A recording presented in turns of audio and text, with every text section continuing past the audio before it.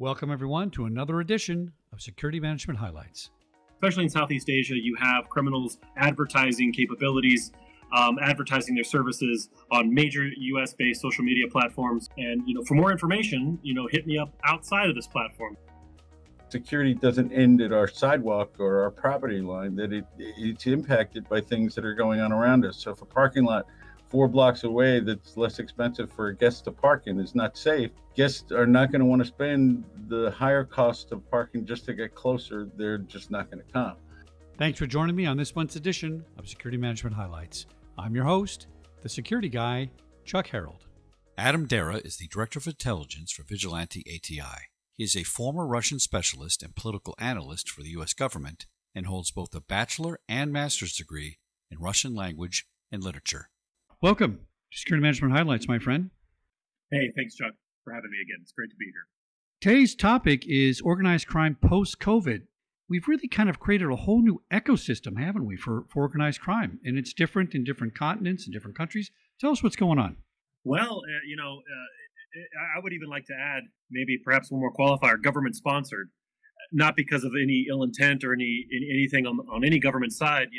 These criminals are just standing by and taking advantage of loopholes and shortcomings in the way that we disseminate funds for COVID relief, tax relief. So, what we saw at the very beginning was a very immature process from the federal government side, especially here in North America, Canada, and the United States, where the tried and true methods were very successful in the early stages of the COVID relief packages being disseminated.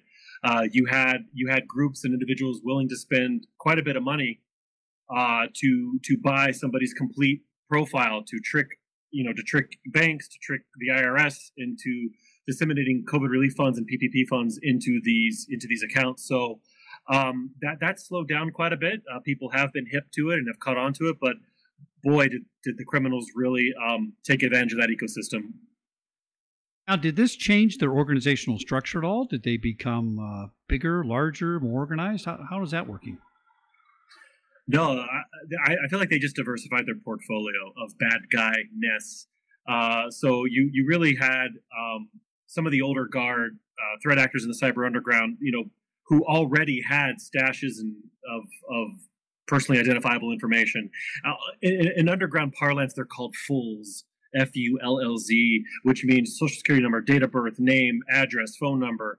They have the complete digital profile of an individual, and so they can assume that identity and trick banks, trick online platforms into at least one time being able to divert funds from the real person to this made-up person who also appears real at first glance. So it was quite effective in the opening stages of COVID relief, for sure. Adam, we've been talking a lot about online crime, tied to COVID. How is this affecting the violence normally associated with organized crime? Well, yeah, that's kind of one of the unique things about this particular brand of cybercrime. You have the more illicit stuff like drugs, human trafficking, where traditionally it involves a lot of human-to-human interaction. Like out of necessity, you need mules, you need stash houses, you need other people to carry product to another person, to another house, to another location. Here, we haven't seen any reports of crimes, in-person physical violence, only because this can all be done from the comfort or discomfort of your dwelling. So you sit behind a keyboard, and it's up to you to put together a convincing profile, buy from the right people, spend the money you need to spend. But at the end of the day, it takes no human-to-human in-person contact, which is interesting because. But what a great thing, right? What a great thing that for at least for all the hurt and pain they are causing, I would even probably argue that they are, in their own way, if you're the guy that was supposed to get that money, if you're the individual that was out of a job and you were counting on that money as some bridge money to get you through Christmas, to get you through a couple months of rent, I can only imagine what that did, the amount of stress that induced to the victim. So although there may not have been violence between criminals, this may have been perhaps some kindling for some already stressed out people who were looking for an excuse to blow off some steam. So definitely stressful times, and these type of criminal activities definitely don't help ease the tensions. Well, that's an excellent point. To me, that is actually a form of aggression and violence. If you're taking away my paycheck or my means to feed my family, That's not a win-win for humanity. So that's definitely a problem. So let's talk about what's going on with social media. I found this really fascinating. I mean, social media has some crazy stuff on it, but I understand that some of these enterprises are actually putting up, social media business pages, how to rip off COVID checks 101, that sort of thing. Tell us what's going on with that. Well, there are some corners of social media that are still wide open from an enforcement perspective. I do have information that social media giants here in the United States are concerned about how their platforms are being abused. But for whatever reason, this is not a problem with a straightforward answer. It's quite complex. Especially in Southeast Asia, you have criminals advertising capabilities, advertising their services on major U.S.-based social media platforms. And, for more information, hit me up outside of this platform. But it is still being used as a tool to help flex your bona fides, advertise what you're doing. And, these are also desperate populations that have been disproportionately affected by the response to COVID. For example, you have places in the world that, primarily depended on tourism for their economic sustainability, their economic growth, and their economic prosperity. And when your government or when other governments of the world decide, hey, travel ban in effect, I mean, that's 80% of your income gone overnight, just like that. So in some of these more desperate situations, maybe they weren't criminals to begin with, but they've had to turn to some of these more turn to criminal activity to put food on their table, to have something to do. So in some of these pockets, that's what we're seeing. And so it all depends on what country they're in, the laws of that country, the level of cooperation with foreign law enforcement agencies from North America, Europe. But definitely these more desperate areas of the world, these disenfranchised populations are definitely looking to Western COVID relief packages and how to get as much as they can out of it to supplement income. So, on the one hand, yes, it's still criminal activity. On the other hand, it's like, well, what do you do, between now and tomorrow to get water, flush your toilet? You know what I mean? So it's been very interesting to see how the ecosystems in some of these places have developed, matured, their operational security practices increase. I mean, these once laughable parts of the world that were never taken seriously by other cyber criminals are now they're getting mature and they're learning. Very interesting points. Now, let's talk about law enforcement. Are they pivoting with these new realities? Are we keeping up to speed? I always worry about this because you can never really stay ahead of these guys, but are we getting closer to keeping up with them at least? Boy, I sure hope so, Chuck. From what we've seen, just through my job, law enforcement is engaged with this problem, especially now with media stories coming out regularly about the different forms of cybercrime and to what extent there may have been a overwhelmingly massive amount of fraud associated with COVID relief payments and PPP included. So I think that for what it's worth, I do think just because of the sheer nature of how we've learned quickly, it's getting harder and harder for these guys to circumvent safeguards that individual states have mandated since they were robbed blind in the opening stages of this. Number two, now that the media now that there's been some, after hours analysis and kind of a looking back and breathing a little bit, we are starting to see like, oh my goodness, there were some massive cases of fraud. So I'm certain that because of media pressure and because of their desire to, help the American population, out with this, that I think we'll see law enforcement take a different tack and get after these guys. But again, cyber criminals they've already cashed out at this point. So really what you have are kind of like late comers and late adoptees to the game. One reason I really like speaking with you is when we talk about solutions, you always come up with something spot on, balanced in the middle. You made a very interesting point to me earlier that I hadn't thought about. We have a whole new group of people that have been put off because of COVID. They've lost livelihoods, they've lost income, and maybe they weren't criminals, a year ago, but they're kind of criminals now, or they're doing what they have to do to feed their family and survive.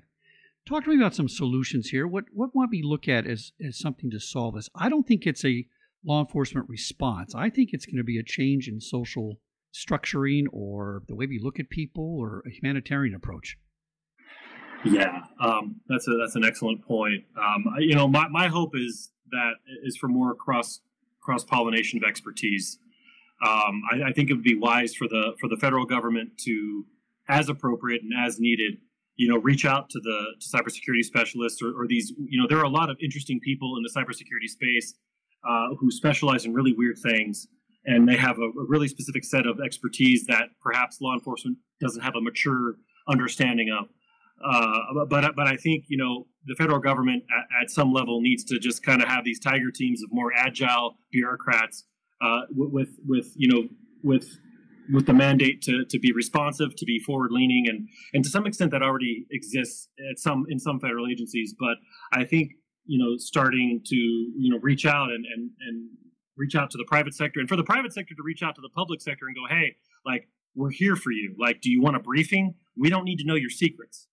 There's a reason there's a divide, especially in North American societies. We are mistrustful of too much cooperation, which is great. However, the federal government also needs to kind of lower its guard and say, hey, these guys don't necessarily want to know all of our secrets. They just want to give us an expert brief on some capabilities and get us smarter on things. And so I'd love to see an increase in that cross-pollination of expertise building and sharing, as well as the federal government to perhaps develop these smaller, more agile teams that are not so beholden to outdated performance objectives. Mr. Adam Dara, he's the Director of Intelligence for Vigilante.io. Mr. Adam, as usual, good stuff, balanced. You have solutions that make sense. Thank you so much for coming on Security Management Highlights, my friend. Good luck to you. To you as well, man. Super stoked to be here and hopefully come back another time and chat. Absolutely, man. Let's keep the dialogue going because we're going to need different solutions other than response on this. Thanks again. Take care. Phil Melcher, CPP, is the Director of Security for the St. Louis Cardinals. Prior to joining the Cardinals, Phil was a security manager for the Department of Defense. Mr. Phil Melcher, CPP, welcome to Security Management Highlights, my friend. Thank you. Very, very glad to be here. Now, we're going to talk about how COVID has impacted security for baseball and specifically your organization. And why I say specifically your organization is because when we did some pre-show discussion about this, I was very interested to find out a couple of facts about the St. Louis Cardinals.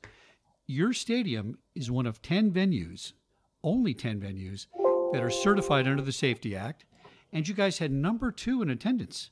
And so now here we go from COVID with number 2 in attendance and this high-level security, and now this stadium's empty. This is a regional security issue where I would have thought it was kind of a Major League Baseball issue. Tell us about this. Very interesting. Well, it definitely impacted everybody, but the way stadiums came back and the way areas responded to COVID, or the way, unfortunately, for lack of a better term, the way politics handled it regionally has definitely impacted everybody in a different kind of way. So I think that the impact was definitely felt, especially last season with no guests whatsoever. It impacted us from how do you change from going full security in a stadium and full employment with 2,700 employees to suddenly down to about 100 people potentially supporting what's going on for a baseball game. That's quite a dramatic change. And then with no guests, no revenue, the economic impacts, regionally, the economic impacts are, were definitely felt, especially in an area like ours. All of that, from a security standpoint, had to be added to what I do in ensuring that. And then being part of, because of my access, close contact with the players, I'm then in a different, MLB breaks us down into different tiers. And those tiers, as a result, forced me into bubbles. So I couldn't go out to restaurants. I couldn't go to any large gathering places. I had to limit my public interactions and be much more standoffish, which is not necessarily my way. Right. Because I'm a very hands-on person. I'm a very, I like to be involved in things, or at least overwatch things to make sure things are going well. And to be there as kind of a peacemaker and to diffuse situations and de-escalate situations and bring people down from perhaps what could turn into something ugly. And we do a very good job of that. But it's this dynamic of people, finally feeling free, and they're getting out and they're just like, wah! and some of them have lost all their social graces. Um, and now, it's, now, what you know, capacity are you guys operating at? Like 50%? so we're at full capacity now. Oh, full capacity. We have yet, Okay. yeah. So we are at full capacity. We just went to that June 14th. So prior to that, we were at about we were at 30,000, but we haven't hit it. You know, we haven't hit 30,000. You know, we've come close. We hit 24,000, but you're talking about a stadium that's regularly 40 to 45,000 every game. So, you know, we're definitely seeing that impact of the fear, and then economically, you know, because it's a, you know, St. Louis is a very urban area and has been hit really, really hard. And then some of the social unrest hit hard here, and you know, a lot of people are, you know, hesitant, and so you know, the politics doesn't help it, and you know, so we are seeing a certain body of you know, loyal and faithful coming back, but a lot just are not. And you know, you're seeing, and that's also impacted because we're also a regional stadium, because the St. Louis Cardinals historically, prior to 1957, when you had, you know, the Dodgers and the Giants move out west, and then the Philadelphia, you know, the A's went from Philadelphia to Oakland. You know, you didn't have teams west of the St. Louis Cardinals, so we were a regional team, not just Missouri or Illinois. We were Arkansas, we were Tennessee, we were, you know, Wisconsin, we were Iowa, we were, you know, all the Indiana. We were broad because our radio station blasted to all these places so they could have some kind of a regional baseball team, and that's what we were. Um, and so I think a lot of the travel being cut down or being impacted also has impacted us. So, you know, there's a lot of different factors, and, you know, just you know, trying to overcome that and get through that. You know, I think in some instances only time will help those things. And you know, I just you know, not sitting on my duff from a security standpoint, always being ready for whether I have 25,000 or 45,000.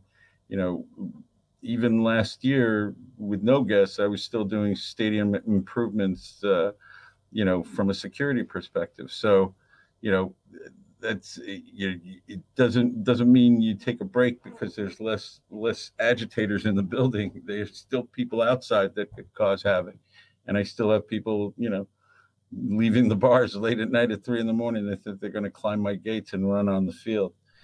Let's talk about the layout of the stadium. You guys are actually in a neighborhood kind of associated with the downtown area. Tell us how that impacts how you view security and how you work with the community. It's a little different than, you know, Dodger Stadium that's up in the hills there. Right. Yeah. Because we're literally directly downtown. We're stone's throw from the Gateway Arch, you know, and some other, you know, from a federal building. You know, there's some neighborhoods that are close in the vicinity, and then we've also, as an organization, tried to revive some of the downtown area by building the first new condominium tower downtown in like 25 years. So, you know, we've been a part of trying to revitalize the downtown area. Plus, unfortunately, St. Louis has a bad reputation for crime in the downtown area and in the city as well. So, you know, trying to fight those stigmas along with COVID and everything else, and trying to bring people back that potentially were afraid before, and now bringing them back with this added you know, dark cloud over everybody's head, which was COVID. So going from adding that to the mix has definitely not been positive, but definitely, you know, a challenge that we've been trying to take on and make sure that we've run a stadium. So during our gradual increments of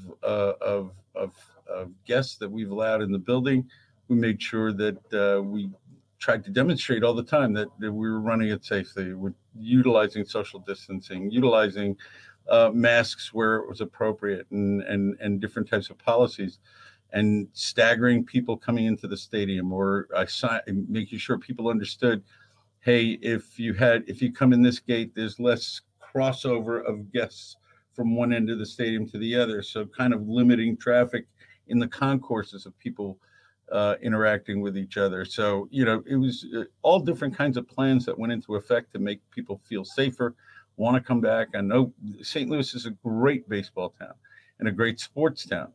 So bringing Cardinals fans back, we thought was going to be perhaps a little bit easier, but there's been some challenges, and we're definitely up to accepting that challenge and welcoming people back. Tell me how you reach out to the neighborhood and the other businesses. Since you're really part of the integrated downtown environment, you're not just a standalone building doing your own security. Really, the neighborhood security is part of your issue. Restaurant security is part of your issue because your clients and people attending the stadium dine there before the game or after the game. How often and how much do you work with the adjoining businesses, and how does that relationship help you run security for the stadium? So I'm actually part of two different committees that one is directly related to downtown, in that we meet and discuss downtown security issues on a weekly basis, actually a couple of calls a week, where we discuss, just in general security issues, crime issues, looking at trends, looking at what's happening, what can we do as partners and occupants down here, and how we can be good neighbors to everybody else and kind of work together and perhaps come up with strategies that we can each look at, so that, it's a matter of looking at it, that security doesn't end at our sidewalk or our property line, that it's impacted by things that are going on around us. So if a parking lot 4 blocks away that's less expensive for a guest to park in is not safe, guests are not going to want to spend the higher cost of parking just to get closer. They're just not going to come. So, it's important to look broader and look beyond just your the curb line, so to speak.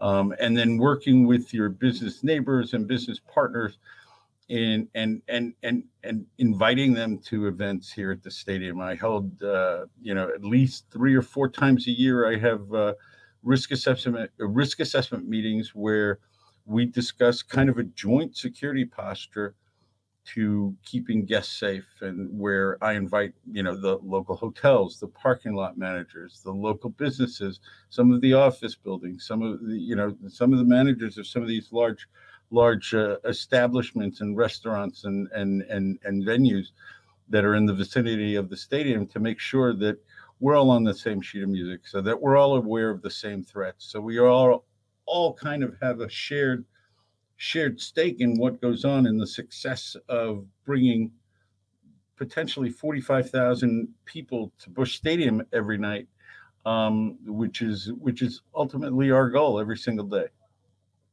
I really like this approach. It's more humane, isn't it? Instead of just saying, here's the policies, here's the procedures, let's go follow that.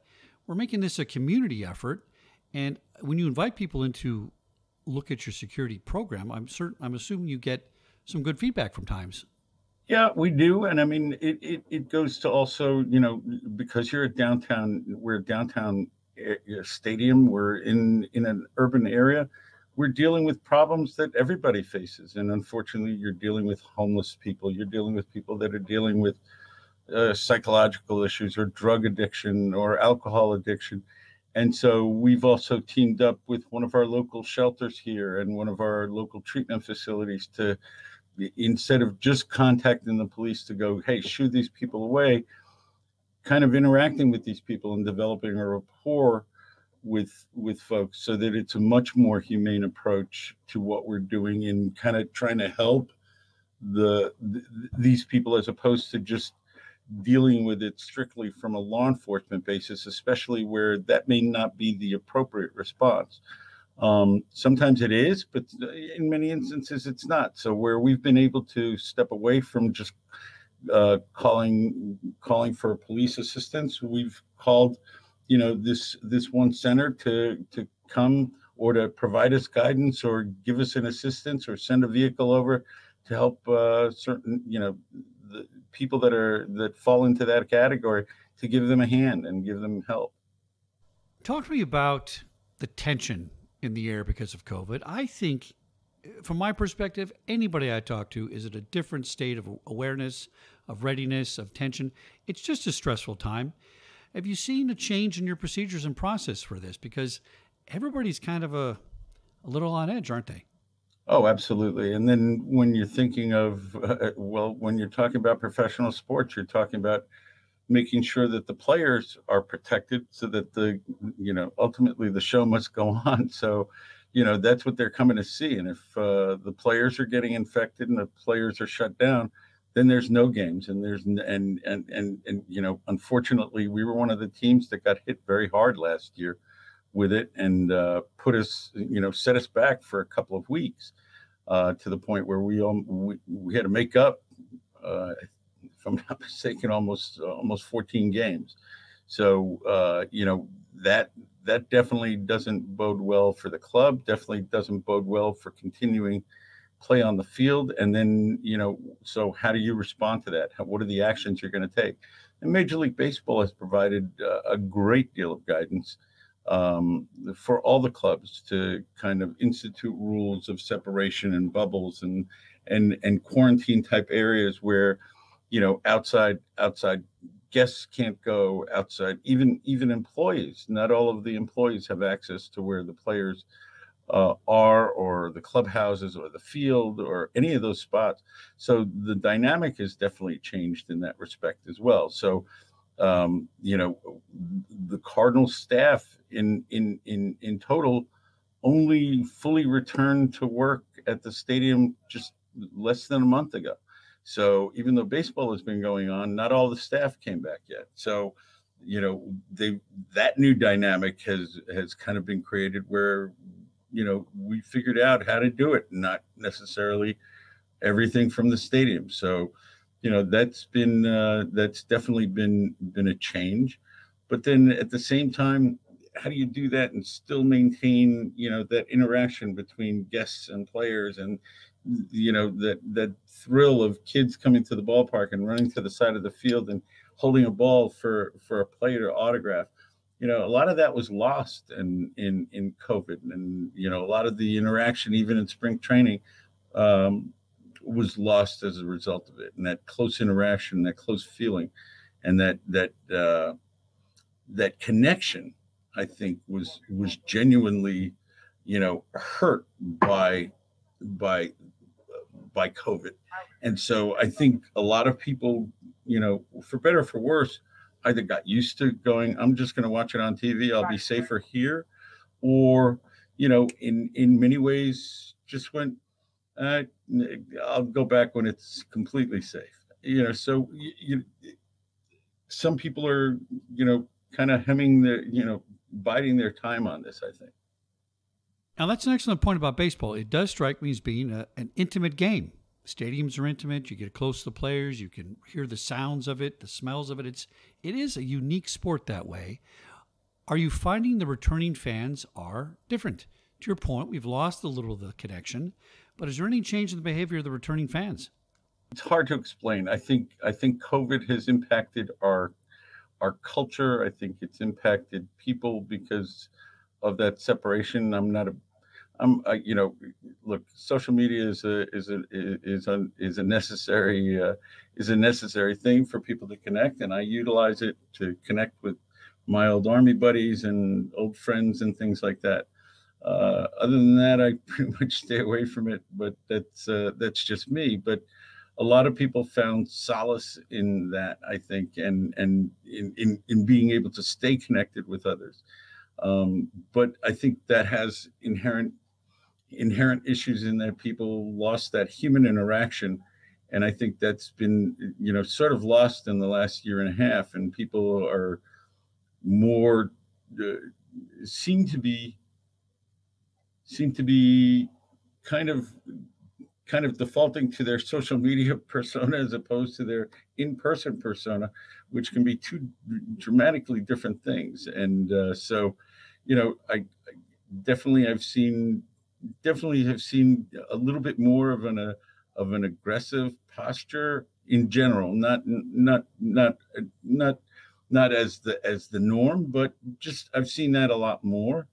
I think communicating with people and talking to people has been very helpful. And the way we handled things at Busch Stadium with patience and tact and trying to communicate with folks is definitely always been one of our fortes in the way we do business with our guests. So, we really give everybody the opportunity to fix things and correct things, and I think that's what makes it a good ballpark to come to. That it's family friendly, and that there's certain things we don't accept here at Busch Stadium, and that makes it a good environment to bring a family or to bring friends and to have a good, enjoyable time. Phil Moucher, CPP, speaking about security for the St. Louis Cardinals. Mr. Phil, excellent insights, my friend. I really took away a lot of information from this I hadn't thought about, and this human condition and being human to people is the key to success in this area for returning sports venues, I think. And I think you're hitting out of the ballpark, as they say, if you pardon my little pun there. Thanks so much for coming on Security Management Highlights, my friend.